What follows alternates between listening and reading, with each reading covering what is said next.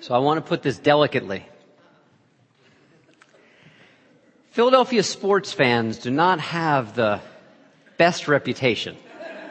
Can you all agree with me on that? No? Okay. And I know. What do you say? I'm in New York originally. What do I have to talk about? As it turns out, there's jerkiness in every single fan base. It's just that Philadelphia seems to have gotten that reputation a little bit more than some others. I say that because tonight my father and I have 2 tickets for the Giants-Eagles game. And for those of you who've been around for a while, you will know that I'm a Giants fan. I will not be wearing blue when I go there. I will change. Now, both teams are 2-1. Both teams are kind of tied for division lead. It's early in the season. Except with the Eagles, one of the things I've observed, when I watch games, I don't just watch games. I've got, a couple other devices open, and I'm looking at Twitter, I'm looking at Facebook, I'm texting with friends. I want to make it kind of a social interactive kind of thing. And one of the things I'm seeing is that if you're an Eagles fan, you might know that Michael Vick has not played very well this season so far, even though the Eagles are 2-1. The Eagles quarterback has not played well. And one of the running memes, if you will, one of the themes that you continue to see online is that some people are exulting over the fact that Michael Vick is not playing well. Sometimes they make funny comments. Sometimes they make some ugly comments. I mean, I saw one this past week where Michael Vick was being attacked by dogs.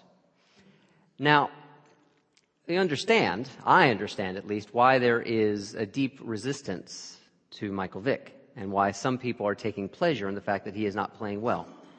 The awful, intentional cruelty of dogfighting in which he voluntarily participated and actively participated should not be forgotten. And yet, over these last few weeks when I have seen people online project this kind of joy over the fact that he is not doing well, I wonder if it is really as effective as it could be. I wonder whether Michael Vick throws 3 interceptions or 3 touchdowns, whether people could just put simply, remember the dogs. Just that. Remember the dogs. Remember what's really at stake here. Remember what he did. Rather than taking pleasure in his misfortune, remembering instead what is at stake and what kind of beings really suffered. See, the problem when people make a joke out of Michael Vick's not playing well is I hear the voice not of justice, but of revenge. I hear the voice whenever harm is celebrated. Rather than focusing on the harm done to the dogs, I hear the voice of resentment. Resentment, holding grudge, holding on to anger, is a kind of spiritual poison. It is the opposite of seeking for justice. It is the opposite of holding in our hearts with compassion beings, and in this case the dogs, who have suffered because of Michael Vick's absolutely callous and awful actions. This morning I want to talk about resentment. I want to talk about why it is spiritual poison. The word resentment, take it apart. Resentment. Resentiment. Resentiment. It literally means feeling over and over and over and over and over and over again the thing that causes us pain. Now, the inability to move beyond resentment, beyond resentiment, gives voice to some really difficult things about what it is to be human. W.H. Auden, the famous poet, penned these words a number of years ago, or 50 years ago. He said, "I and the public know what all school children learn. Those to whom evil is done do evil in return." Now, I think he was actually protesting that cycle of violence, that cycle of anger, that cycle of resentiment, that cycle of resentment over and over and over again. But when he wrote, "I and the public know what all school children learn. Those to whom evil is done do evil in return," what we see there is an unending circle of anger met by anger, of violence met by violence, of resentment met by more resentment. Individuals and societies who stay in that place are stuck, cannot move. And so I'd like to imagine for just a second. Let's imagine way, way, way back beyond recorded history in our species. Let's try and imagine the first person to let go of resentment. I mean, sometimes we can think about the first person or the first people to ever use fire and how much power it must have given them. Or if you ever heard this one, the first person to ever eat a lobster. And I grew up summers in New England, and I love lobster. But what they say is the first person who ever ate a lobster must have been really hungry. Because a lobster looks like just a really big bug, and it's really gross. And some people, you still think that way. So let's imagine the first person or the first people to ever let go of resentment, of resentiment, of that cycle of feeling and feeling and feeling and feeling the same thing and never making any progress. Beyond resentment, there's a new possibility, a different way of living, opportunities for growth and health and change that staying stuck in resentment never can encourage us to reach or to aspire to. This message series on being a beginner, it takes its inspiration from that famous quote that I've shared the last couple weeks from the Zen teacher Shunryu Suzuki, who says, "In beginner's mind, there are many possibilities. In expert's mind, there are few." In beginner's mind, many possibilities. In expert's mind, there are few. There is an intimate and necessary connection between beginning and possibility and moving beyond resentment. Whatever level of resentment we hold in our hearts, whatever level of resentment you may be holding or I may be holding, to be truthful, in my heart this morning. When we move beyond resentment, we enter into that realm of forgiveness. Now, I prefer to think of forgiveness not as a weakness. Some people will say those who forgive are weak. There's another way to look at it. Some people think, we're obligated to forgive. It's a big old have to. I don't think that's a very fruitful way to encourage forgiveness either. I also don't think forgiveness is heroism. Sometimes, there's the stories of the Amish and nickel mine and that horrible atrocity that happened there. And we lift up the Amish, their ability to forgive the mass murderer who took their children. And somehow think, wow, they're so heroic. I think any time we make an act or a state of being like forgiveness something that's heroic, we put it far from us.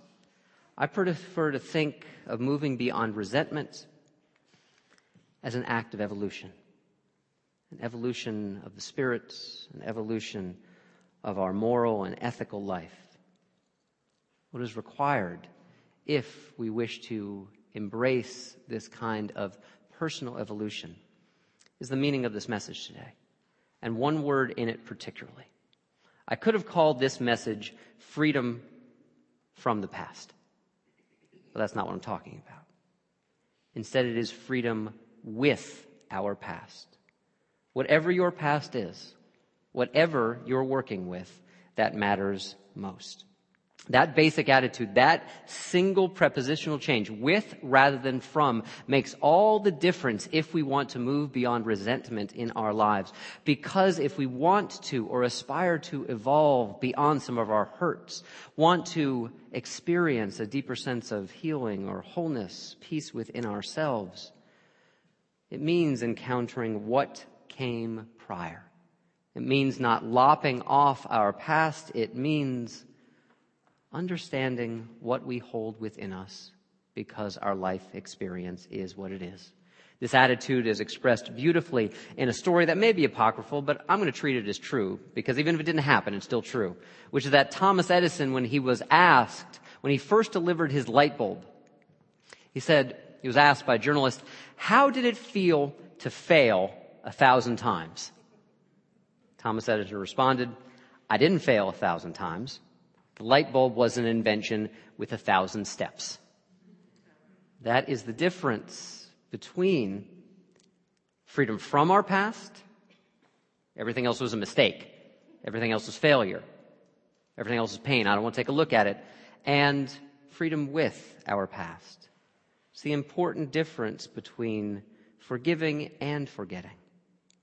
When we forget, we eliminate the possibility that we can claim with integrity all the steps of our lives.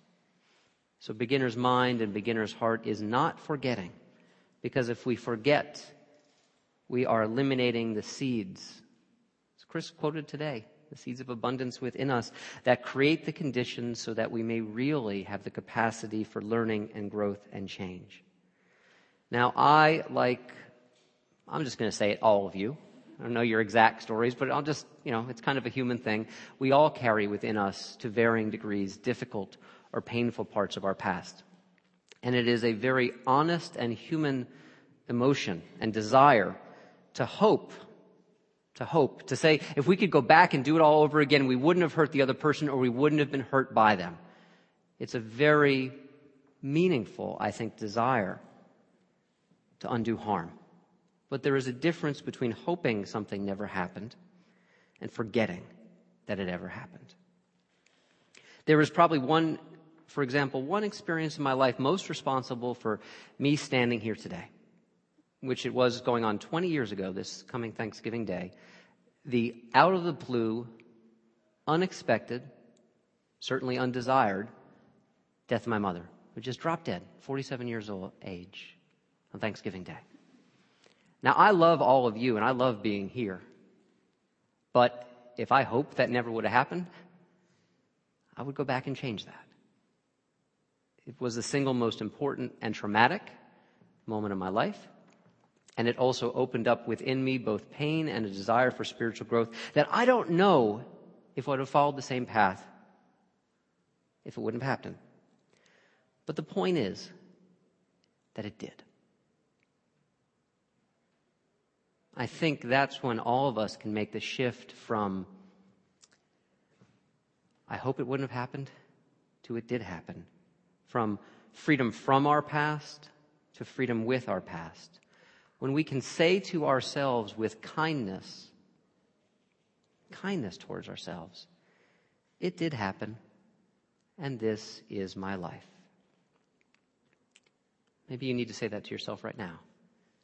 This did happen, and this is my life. This is the path of freedom with our past. This is the path of healing. This is the space in which we begin to refuse resentment. We get unstuck. Now, what does this really look like or sound like in our lives? I put something up on my Facebook page this past week, and I know you can't read all these words. So if you're my Facebook friend, take a look after the service, or maybe also look for a group called Mindfulness Therapy. And by the way, if you cannot get access to any of those things, just email me or email the congregation, and we'll send you this. So this talks about mindless response on one side and mindfulness, a mindful response on the other side. And in the middle there, red. I think you can all see the color red. That's the stressful event.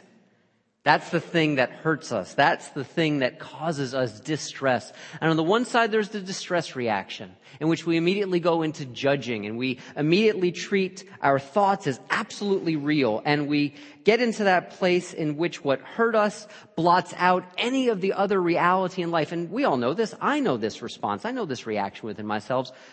The point is, do we stay stuck there? If we're not stuck there, we move into, whether we have formal or completely informal mindfulness practices, a place in which we start to look at the fuller reality of our lives, a way in which we do not get lost in the past or try and flee to the present, but allow ourselves to be aware in this moment. In this moment, we can practice freedom with our past and not flee from the reality of our lives.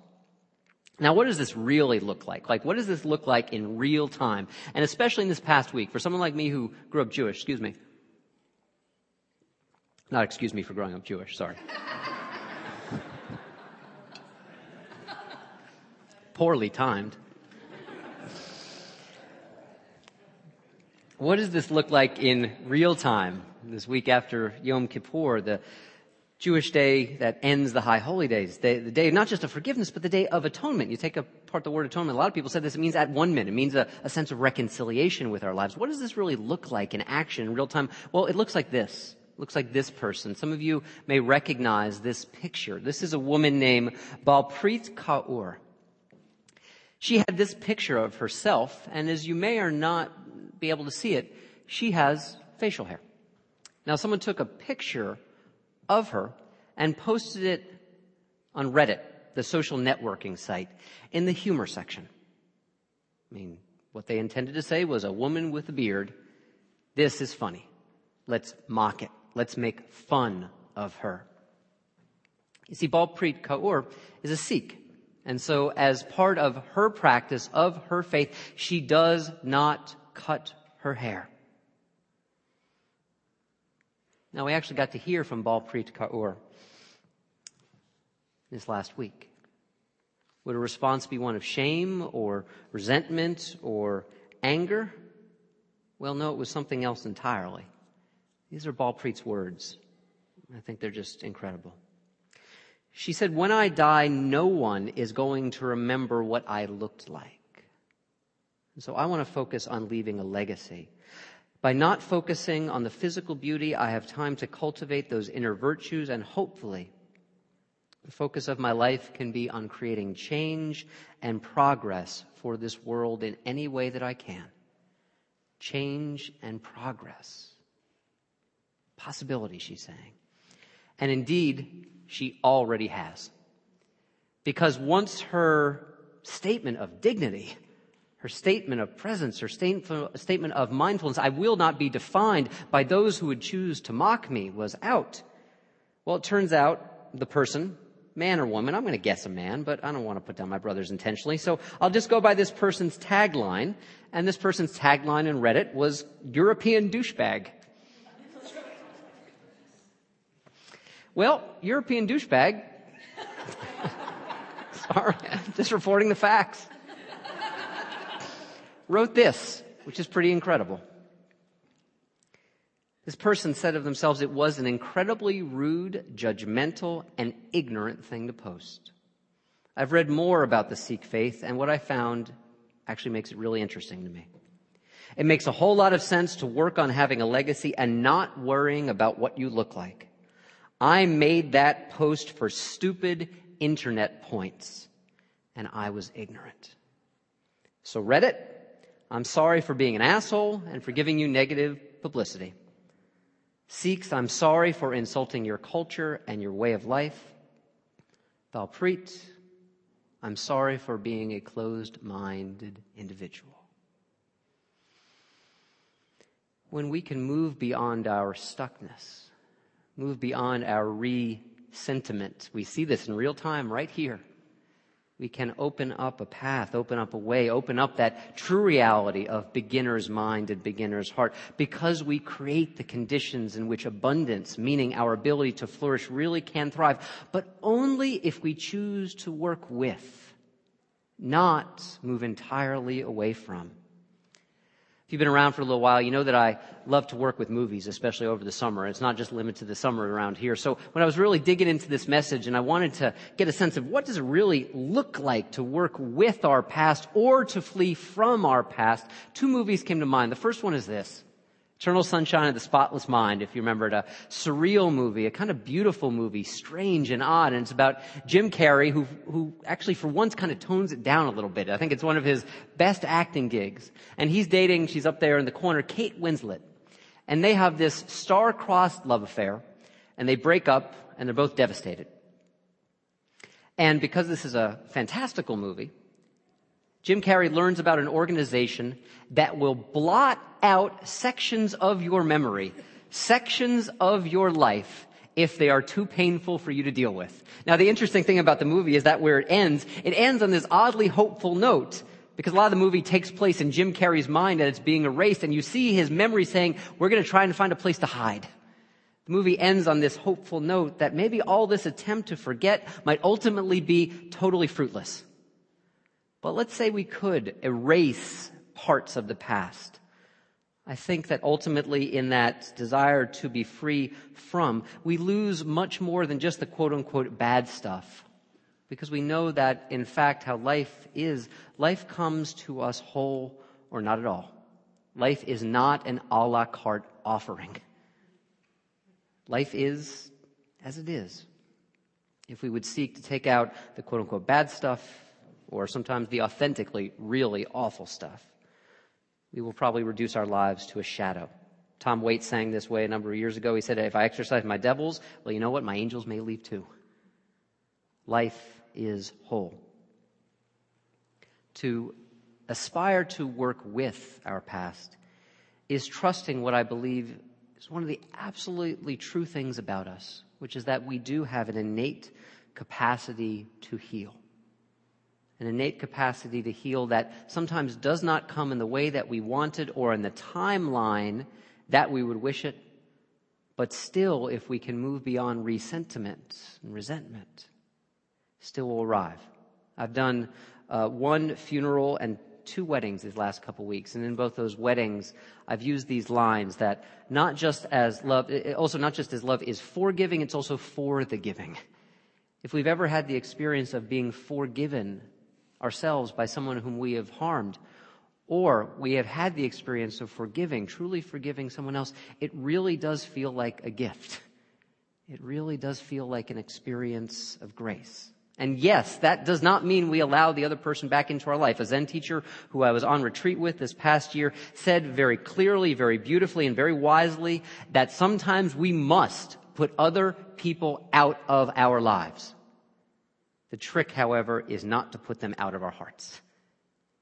What the teacher was saying in that moment is that we're always working with our past if we want to aspire and to grow. And so my favorite representation of working with the past is actually not really about working with the past at all, but it kind of is. You'll see in a moment. Groundhog Day. One of the first Spirit Flicks movies that I preached on here. We never see Bill Murray, the weatherman, the predictor, if you will. We never see his past. We see the accumulated fruits of all his energy, his karma, if you will, in this one day that goes on and on and on over and over again. By the way, the original script of this movie called for him to be stuck in that one day, Groundhog Day, for 10,000 years. He really had some unearthing to do. The estimate in the movie is probably about 10 years still. That's a lot of same day over and over and over again. We see his accumulated life energy in this day, and we see someone who holds on to a lot of resentment. We see someone who is egotistical and annoyed at the drop of a hat and vain and always looking to scheme his way around other people. He treats them as an impediment until he wakes up one day and he finds that he cannot move on from Groundhog Day. At first, his response is one of forgetfulness. He becomes a libertine. It's all food and drugs and alcohol and, what does the Sex Pistols say? If there's no future, there cannot be sin. Well, he's just going to enjoy himself as much as he can. But ultimately, it doesn't do him any good. He doesn't enjoy himself. His next step is to want to do himself in. Despair. Another form, the ultimate form of forgetfulness. But even that doesn't work. And so we see a series of scenes in which he jumps off buildings and shoots himself, and next day he wakes up again. Even despair won't work. Finally, he moves into this place of thinking, well, if I'm going to be here, maybe I have these kind of godlike powers. And we see even that in this beautiful scene that we see repeated over a series of days, that there is an old man who is dying in this town in Punxsutawney where he is stuck. And we see all these different days of Bill Murray interceding, thinking that because he knows what's to come, he can intercede and get life the way that he wants. But the old man still dies. And in that moment, we see Bill Murray's character. You see the breath escaping from the old man's body. You see the ruah, as the Hebrews called it, the spirit, the spiritus, just returning back from which it came. And in that moment, the pissed off, but at this point now growing weatherman starts to change. He starts to live the day simply to live the day. And he has to do this for a while more because he has to build all this capacity to be in the present. He learns simply to let it be. Because when he can simply let it be, then he can let it go. If he can let it go, then he is released back to life. Until finally, towards the close of the movie, he wakes up and there's not the same Sonny and Cher song playing on the radio at 6 o'clock in the morning. And he says, you know what today is? Today is tomorrow. If we learn not to stay stuck, if we learn to get unstuck from resentiment, from breathing out our own poisonous air and just breathing it right back in and learn to let it be and let it go, we can recognize that same possibility within ourselves. It's a little bit of a paradox to empty ourselves so we can be filled, to release the past while still vowing to learn from it. It's one of my favorite prayers by St. Augustine, who prayed to God that may his hands be empty so that he might receive what will come next. This is so consonant with our deepest Unitarian traditions, which is that our salvation, which is to say our wholeness, it's not an otherworldly kind of thing, although not lopping off that possibility. Salvation, our wholeness, comes about by the shaping of our character, day after day after day, letting show within ourselves that native goodness, loving kindness, compassion that is at the very heart of ourselves. Because if we work with the understanding that we have resentments for reasons, we may abide with it and our own hurts and our own desire for healing long enough to see that underneath that resentment, there is a deep and powerful love that wants to be expressed. Underneath our anxiety, we may see that there is just sadness or a desire to connect. And that can lead us back in the direction of our own lives. So today, may your love and also your resentment, if you're feeling resentful, may it simply be. May, in you allowing yourself to be, go easy and open up.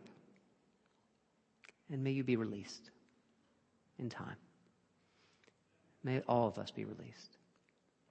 And may all of us be free. Amen. And may you live in blessing. Let's pray together.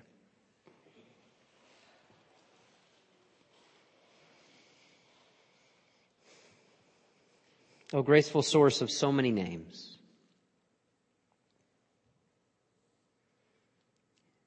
may we understand that to live is to be hurt and also to hurt others. May we trust in a way beyond any words or in a way beyond any doctrine or faith could ever convey. This deep capacity for healing and wholeness within each of our lives, this original blessing that is still here, whatever we are struggling with, whatever we are feeling. May we take the words that we heard today, to let it be, to hear the whispered words of wisdom, to know that there will be an answer, and to simply walk humbly and with kindness in the direction of our own wholeness and of the wholeness of every other being. May it be so, and amen.